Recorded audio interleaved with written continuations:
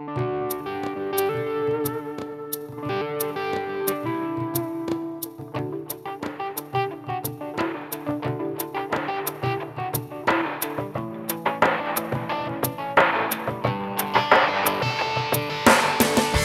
back to Restless. My name is Father Joseph Gill, priest of the Diocese of Bridgeport, Connecticut, and you've joined myself and Joe as together we restlessly seek the face of Christ in the midst of today's crazy and mixed up world.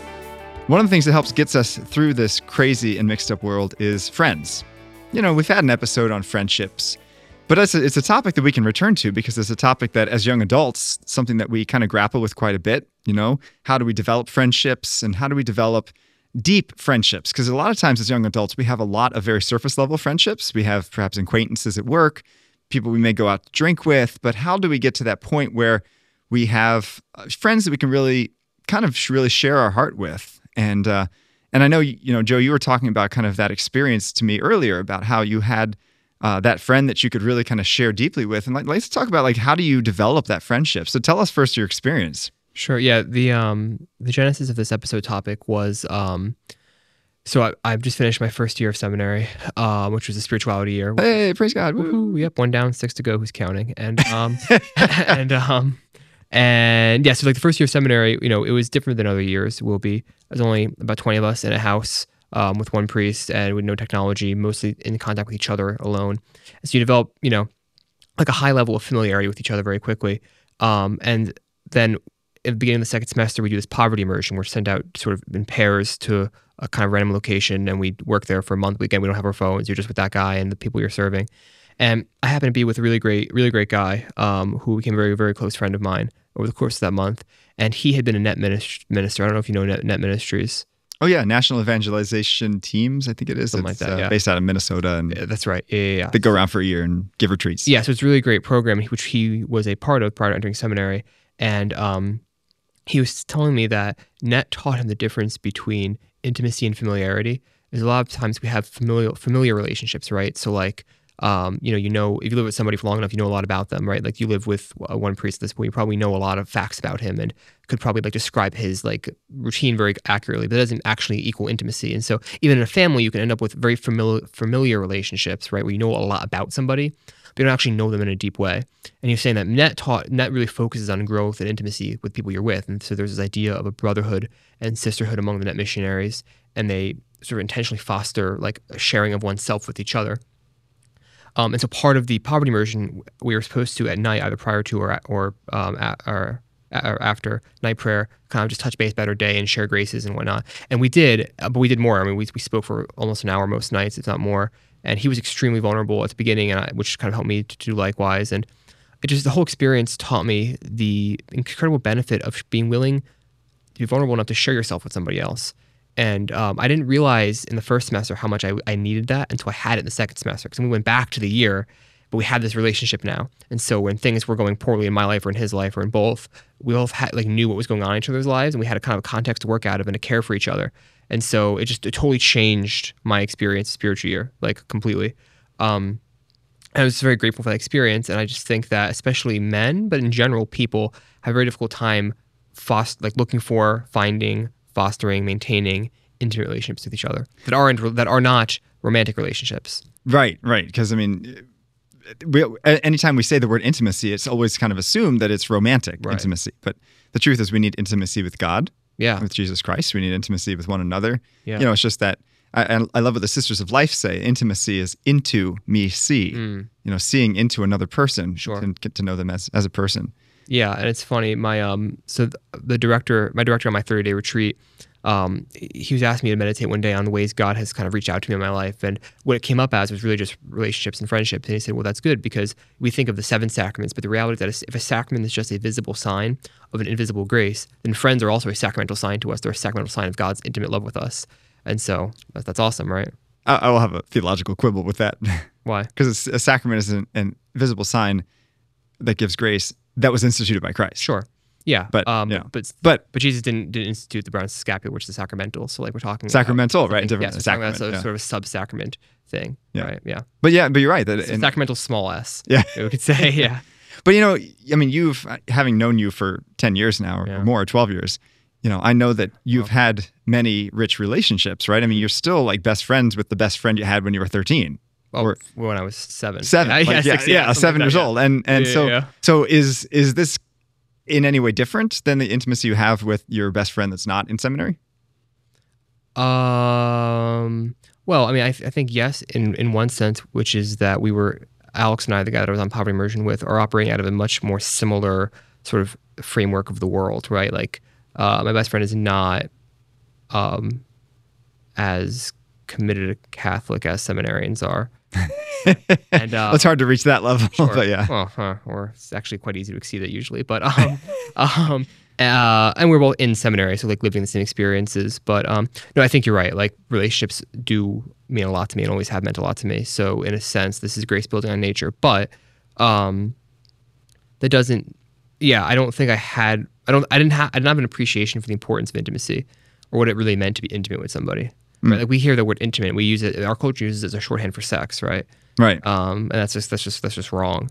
Yeah. So it's in a set, and we were talking just before about how one of the problems with young adult ministry is that young adults aren't stable. Like they move a lot. So you might have 10 people one day, and then next week everybody's moved away. And so I think that culture also makes it hard to develop these intimate relationships, right? Because it's like, well, I have friends from college who I was close with who I haven't seen in 3 years. So it's like, right, well, we shared a lot of experiences for 3 years, and then we're apart. And like, how does it work? We're all moving, doing different things, you know? Yeah. It must be hard for you because I mean, now you've been stable in one place, but you've switched. You moved from Maryland to Connecticut. That's not close. You must have had to lose some relationships in that, right? Oh, definitely. Yeah. No, I've lost most of. I can think of like maybe 2 friends that maybe 3 friends that I still speak with from my Maryland days. Yeah. But I think that's just the natural reality of life. But I do agree with you that I think you can't really grow in intimacy if you're changing your location every 3 years, which is why I think a lot of young adults maybe have an intimate relationship with their family members more than their friends, because that's kind of more of a stable influence in their life. Yeah, but also like intimacy requires going beyond the surface, right? So it can't just be how's work. Like that's fine, at a certain point in a relationship, but like a much more like intimacy requires being willing to be honest about your own faults and your own struggles and your own weaknesses, not having to put on like the brave face you put onto the world, but being able to say like, actually, like I'm like, this is what I'm actually dealing with, and I'm telling you because I want someone else to know, And what I found, which surprised me, is that like the more he and I did share our lives with each other over this poverty immersion, then after that, the more I wanted to share. Where like maybe like I said, like I do value friendships and stuff, but I do also to hold some things kind of close to the vest and don't want to like share certain things. And we all are like that. We all don't want to share certain things about ourselves. Sure. But what I realized is the more I did share, the more I wanted to share, and the more it just mattered to me that somebody else knew. And there's something about saying something to somebody else that is sort of freeing.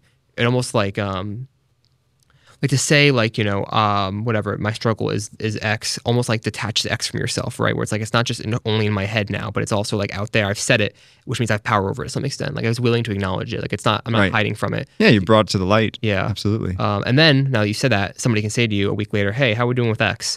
You know what I mean? Like there's also an accountability level that you trust somebody with, But you use that word vulnerability, yeah. And that's not easy, especially for guys, yeah. Being a guy. Sure. And so I don't know how you get to that point, I think vulnerability is the flip side of trust, right? And for me, at least, it takes quite a while for me to trust somebody. Really? Yeah. Interesting. Yeah. I don't think I could do it within 6 months of meeting someone. Sure. I mean, he and I had lived together in seminary in the same house, seeing each other every day since August, right? At this point, it was in mid-January. Yeah. So we know each other for a good bit of time. And also just like, again, this is a specific situation to me, but like in this situation, he was much more vulnerable before I was. And so that was one of those things like, all right, well, he just told me all this stuff about himself. It's like, obviously he trusts me. And there's like a parity here. So like, it's not like I'm not like losing something by telling him these things. Like, he already told me about himself. So like, what's there to lose type thing? Like, he's not going to go around saying it because like, I know things about him now too, right? Like there's like an obvious parity there. But there's the thing. I think vulnerability invites more vulnerability from the other person, right? So yeah. So if one person kind of expresses, "Hey, I really trust you," right? Then that kind of says, "Well, okay, I guess I have a little bit more openness to trusting you back." Right. Yeah, no, there's like a give and take. It's like after the 30-day retreat, we did a sharing of graces session at the retreat house with the guys from Chicago whom we had made the retreat with, which is nice. We also did one just in our own house back in Philly, which was much better because we knew each other. And you just like, we all had a common set of experiences to work off of, and we all knew each other well enough to like be honest and not have to hide, be much more comfortable. You know what I mean? So like that's like a smaller group. And that's the other thing, that size is a relevant consideration here. Like you can't be intimate in a group of 1,000 people. Right. You know what I mean? Right. You'd be intimate with one person or a few people. Right. And that's, when I started doing youth ministry many years ago, I was kind of like, all right, all about small groups, it's small group discussions, how we take talks and kind of make them interior. But I realized there's a limit to small group discussions, because a lot of times like you're wanting vulnerability, you're wanting people to be honest with their thoughts. But the truth is like these teens just kind of like got together in a group and they're not necessarily friends. They don't necessarily trust each other or know each other. So they're not going to be open or vulnerable. Right. You need that baseline there. Yeah. And I didn't choose Alex as my poverty immersion partner. This was chosen for me. But and it worked out really well, but like it could have not. And I'm sure there are groups where it was different, right? And so like you can't, if the pairing is being imposed on a group, then like it's just anyone's guess as to whether it's going to work or not, right? Yeah. I mean, they did something like this at the end of the spiritual year. The psychologist for the seminary started doing small groups in our house. I'm using these scare quotes because small group meant 9 guys in a group. That's not a small group. That's a huge group. Whoa, 9 guys. And so like it was nice, and I got the idea. But ultimately, in a group of 9 people, there's going to be people who you don't want to share certain things with. Sure, yeah. In part because maybe your frustration is about somebody in the group, right? Where it's like, no, I mean, but seriously, I mean, living with that many guys in close proximity, and like with one person, you can be like, yeah, like, you won't believe what so-and-so just said, like classic, I need to complain about it to you, or I'm going to go crazy type thing, right? But like if so-and-so's in your group, or like his best friend's in your group, or like what, you know what I mean? It's just, it's a different thing entirely. Too big. Well, that's one of the things that I've always been fascinated with, but also, it's something that's so outside of our control, is group dynamics. Why does one group work and one group not work? And probably like all of us young adults who are listening to this have had that experience of like maybe you're trying to fit into this Bible study, or you're trying to fit into this men's group, whatever. And maybe it clicks with one and it doesn't click with the other, and the other was just kind of like this awkward thing that fizzles out and there's no real friendship. But the other one is like immediately you're brothers with them. And that's the hardest thing, is that it's not something that we really can control. Right. Yeah, no, you're right. And the funny thing is that it is not the case that if a group dynamic doesn't work, it's because there's something wrong with somebody in the group. It could just be they don't jive together. Yeah, I mean, like one of our professors at seminary likes to point out that there are some saints who couldn't have lived with some other saints. And that's just reality. Like, just because you're a good person doesn't mean you can get along with everybody. Oh, I don't think I could live with some of the saints that are out there. Yeah, no doubt. So I won't name names. But okay, Saint Therese. All right, Saint Therese too. That's kind of okay. It's fine. No, everyone loves her, but I don't know. I would struggle with her. Yeah, because she came from a rich background, and in her writings, and I've grown in appreciation for her over the last couple of years. I reread Story of a Soul. Okay, but she was kind of like, I remember her writing about how so much she's suffering because she didn't feel Jesus' presence in like 18 months. And I'm like, okay, look at Mother Teresa, like 35 years. Okay, then come back and talk to me. Yeah. Like 18 months. I've had 18 months of dryness and prayer. Like that's not the end of the world. Yeah, no, you probably shouldn't live together then. Hopefully heaven has, they say heaven has a lot of rooms, right? That's right. So, that's right. Saint Teresa has hers. That's right. And you have your space. But she's in heaven, so she's, I can't like criticize the saint. But that's also something about that, right? Like I like to think of heaven as like just the perfection of relationships, right? Like in heaven, we're all in perfect accord with each other. Like the sort of the suspicion and the discord that the fall fosters among peoples is gone in heaven, right? Because we're all properly oriented towards the Father, so we're also all properly oriented with each other. Yeah. And that's like, so an intimate relationship is in some ways a participation in that now, right? Where it's like me and this other person are sort of one mind. Like to ask me a question is to ask him a question, sort of like we know each other so well that there's an intimacy, obviously that we're talking about intimacy, but there's like a point you reach where it's like I know you well enough that like I kind of like, even if I know I'm getting frustrated with you, like I don't know, like in a meta sense, like I'm not. Like we're just kind of like we're just like in perfect relationship, and that's just a taste of what heaven would be like, right? Yeah. But also in heaven, I think there's no secrets, right? I mean, there's nothing that's dark about us. Because there's no need for vulnerability in some sense. Yeah, or we can say we're perfectly vulnerable, right? Because we can almost like see through the other person, like they're transparent, and see God totally reflected in them, which is what we get a glimpse of here on earth, because we're intimate. We get to know people and we recognize the way in which God reveals himself through them.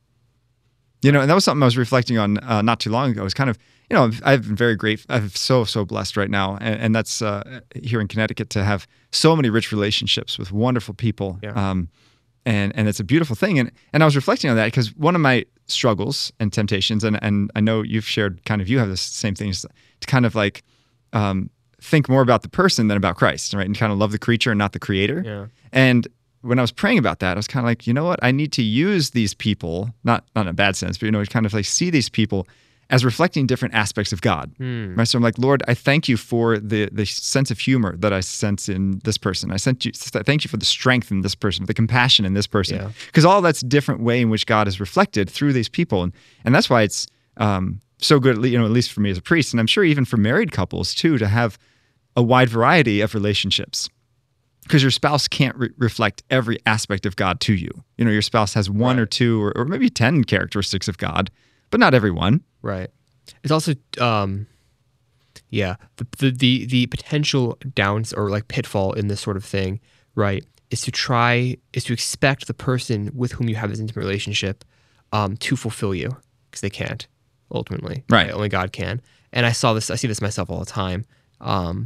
And also it ends up playing on your own insecurities. And so you get to the point where it's like, why didn't he sit next to me at lunch today? Why is he talking to other people? I thought we were the friends. And like, it's like, stop. Like, because this you can't expect a person or even a group of people, even your spouse, to fulfill you ultimately. That's actually not fair of you to expect. And because they can't do it, you will resent them for it if you expect it. Yeah. And then now we're putting like friction between you. And this is the enmity, right? This is the suspicion that exists between us because of the fall.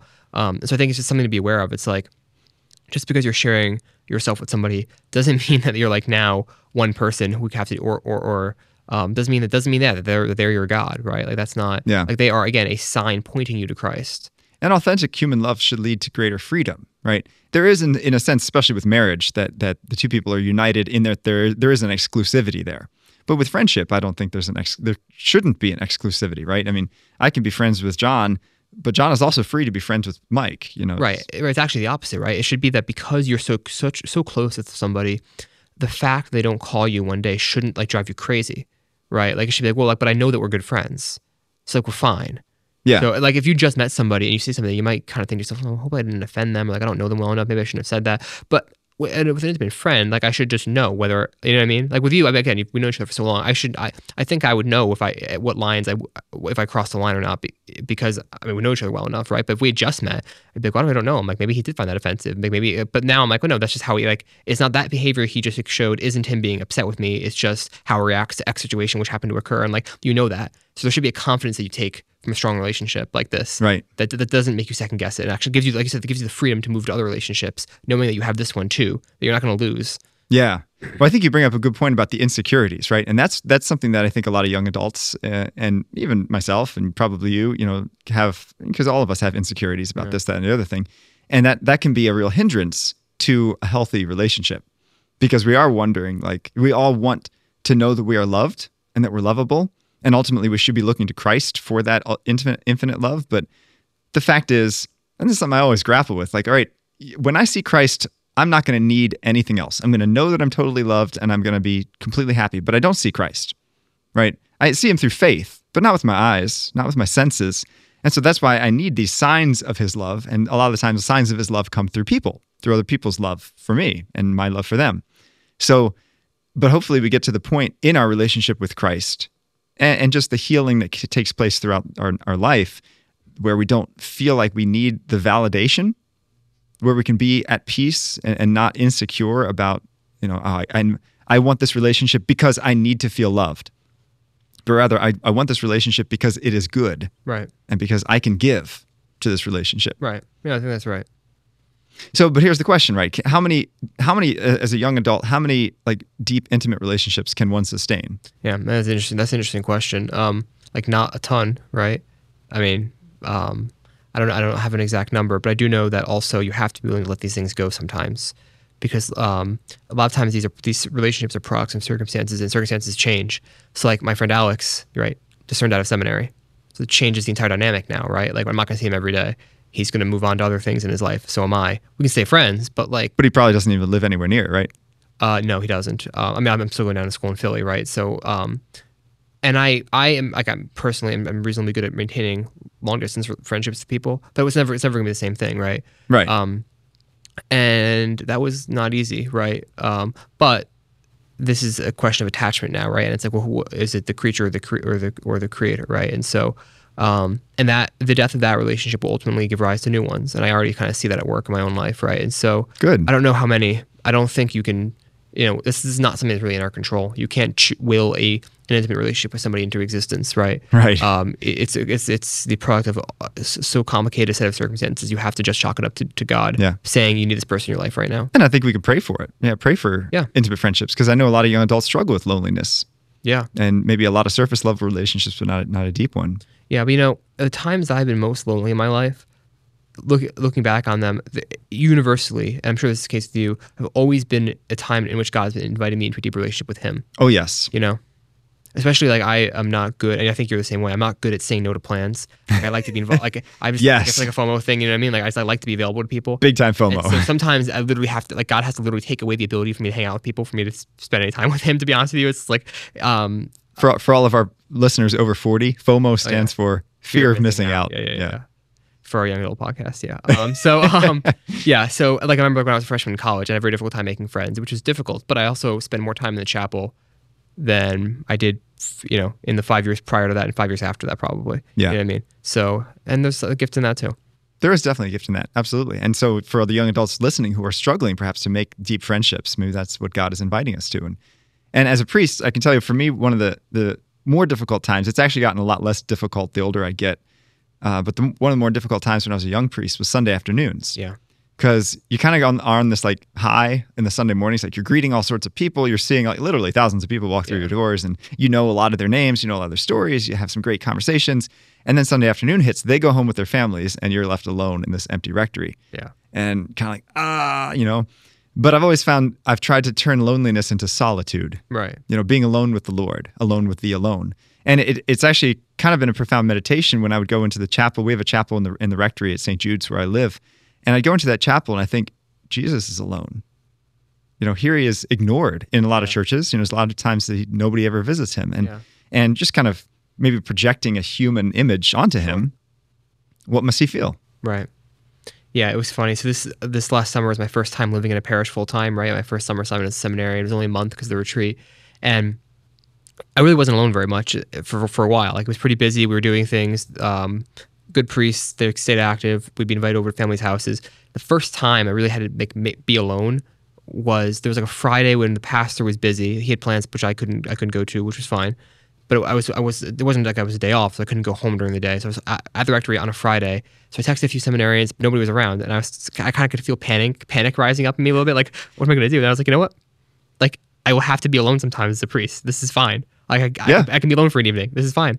So I got myself dinner, just hung out, read a little bit, a little scotch, watched TV, right? Like, so like drinking alone, the first sign of a problem. No, I wasn't. No, I'm totally kidding. I was the community of saints. And so, but it's like you have to be willing to be alone sometimes. It's fine. Yeah. And like walking out of that, I was like, it was actually good to catch my breath a little bit. Yeah. You know what I mean? And as young adults, that's something we have to be okay with. Yeah. At the same time, one of the things I see, especially in the young adults I work with now, is that they kind of, I think most people are introverts. Would you agree? How do you define, what definition are you working off of? I know there's a lot of different definitions. Yeah. I think most people are not comfortable taking the first step in a relationship. Okay, see, this is not how I think of this. I have like a very firm definition of introvert extrovert that I will operate off of. So to me, that's shyness, not introvert. Okay, so maybe shyness. Maybe most people are shy. To be an introvert to me is someone who gets energy being alone and spends energy being with people. Whereas an extrovert is somebody who spends energy being alone and gains energy by being with people. And you can be shy. I'm shy, but I'm definitely not an introvert. You know what I mean? So yeah. Okay, that's fair. I think a lot of people I think are shy in awkward situations. For sure. All right. Okay, but I think most people, feel uncomfortable taking that first step in a relationship, and a lot of young adults feel that way. I was reading an article recently on some Catholic website about how, and it was a really interesting article because you hear a lot in the church like, oh, the church isn't welcoming. The church isn't welcoming. And this article basically said, if you want the church to be welcoming, go out and greet somebody. Because a lot of young adults will go to a parish and be like, well, they're not seeing me, they're not welcoming me. Well, have you turned around in your pew and said, hi, I'm John, and Because I mean, and we all feel awkward, and I think it's because of perhaps the rejection we experienced in middle school or whatever, But I think that's an important step to forming that intimacy. It's not going to fall in your lap. You have to work at it. You have to meet people. You have to go to young adult events. You have to volunteer at your parish, whatever it is. Right. Yeah. No, I do agree with that. Though I do also think that Catholics could do better with this. I mean, I don't know this because I'm not a Protestant, obviously, but it seems like Protestant churches are very good about like, all right, you just listen to me talk to you for 2 hours, like have a donut, like hang out and like talk to people and like have some coffee and relax.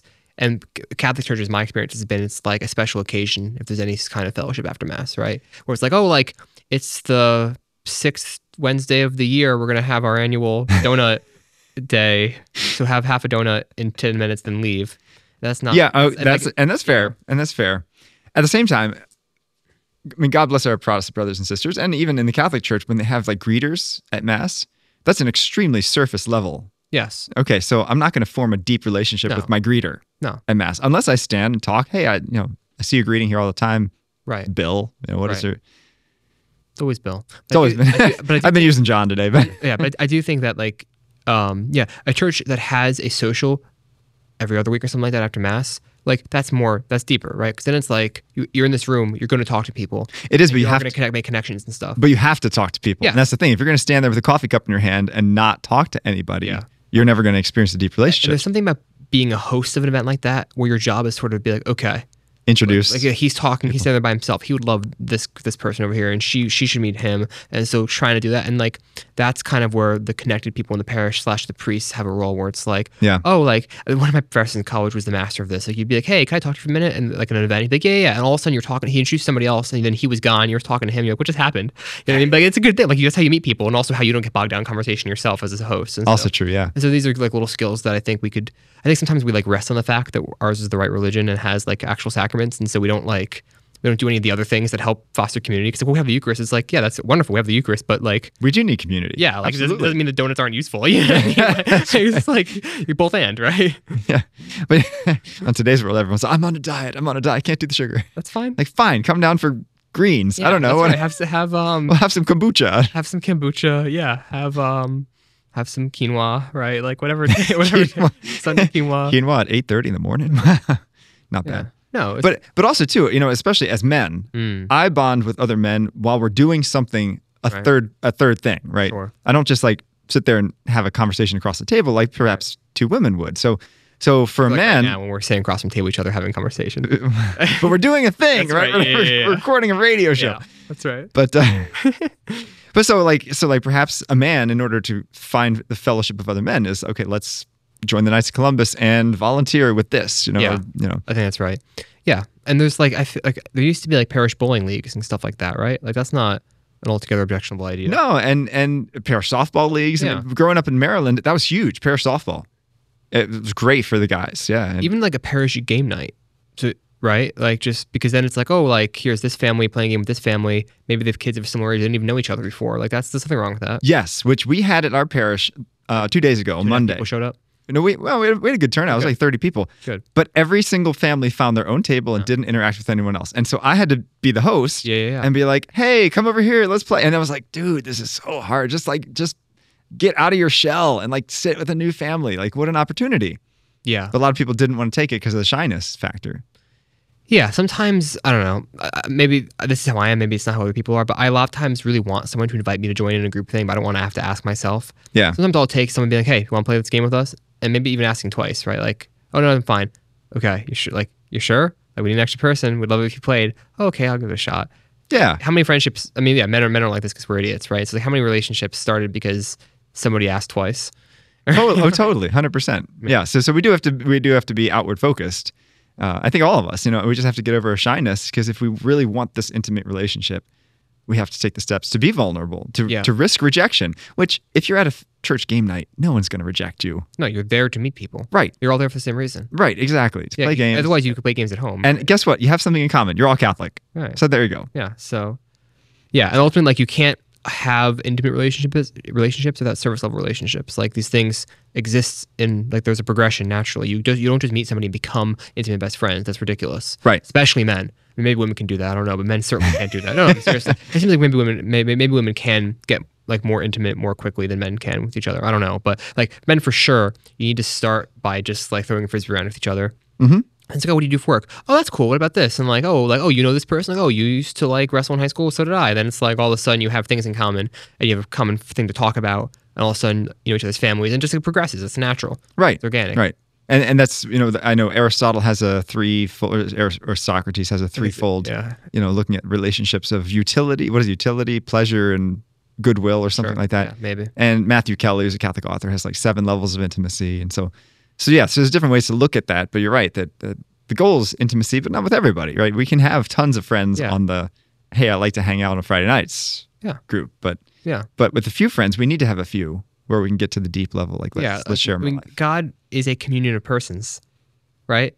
Yeah. And so he desires us to not be like, obviously there are ascetics and you know, cloistered people who live alone, and that's great. God bless them. But there's very few of them for a reason. Not because people aren't saying yes, because people aren't being asked, because it's a very unique, extreme vocation that requires extreme amounts of grace. Most of us are called to be in community with each other. Right. And not just with our family. That's a wonderful thing. But the domestic church is meant to exist in a thick web of communions of other domestic churches. Right? Yes. That's how it actually is supposed to work. Yeah. You're not just the Joneses by themselves. And that tends to be what happens, I think, is you kind of like fortress up, especially men, where it's like, well, now this is my family. This is like my unit. So that's great. But like, who do you complain about them to? Right? like honestly, like you're a human being. You need people outside of this thing. Otherwise you're going to go crazy. Like, how do you not go crazy? Then men do go crazy because they don't have any real friends. Right. Yeah. A lot of married men don't, because they stop friendshipping. Yeah. Once they get married. Yeah. Really, once they start having kids, that's when. Right. But then your friends become your kids' parents. Right, which is fine. Yeah, which is good too. That's a good thing too. Yeah. But anyway, those are some reflections on friendship. I hope they've been helpful to you. I would encourage any young adult who is listening to us that if you are longing for deeper intimacy with your friends, you know, don't be afraid to be vulnerable. Don't be afraid to take that first step, maybe to invite someone out for coffee and just have a deep conversation. Share your thoughts, your fears, your worries, your struggles. And listen to them. You'll be sincerely interested in their life, you know, because it's not a one-sided, you know, this is my personal therapist, right? But rather this is somebody that I recognize God is revealing Himself to me through this person. You can find us on Veritas Catholic Network, 1350 AM and 103.9 FM, and wherever you tune in to get your podcasts. So tune in next time.